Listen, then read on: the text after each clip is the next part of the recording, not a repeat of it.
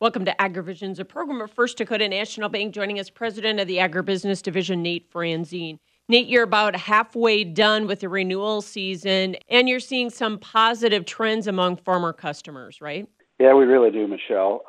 We just took a look at this as a team a little over halfway through the renewal season, and 83% of our farm and ranch clients had an earned net worth gain last year. Just to put that in perspective, the best 3 years of the super cycle, as we all like to refer to it, 2008 to 2013 roughly, the top 3 years in there were just a little bit better than that, but not much. So the kind of profitability trends we're seeing this year is right up there with some of the best in the last 20 years.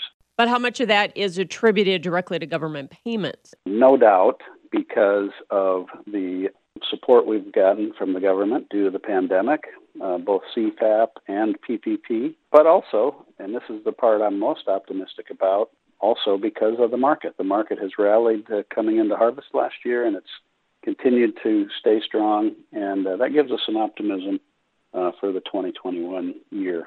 And obviously going back to getting income from the marketplace is more sustainable and preferable from farmers, right? No doubt about it. I think that every farmer you can talk to out there would tell you they'd much rather get their income from the market. But being a commodity and being the volatility that we run into in the commodity cycles, there are times when the government support is really important. So, let's hope that we're heading into another time when the market will take care of it for us.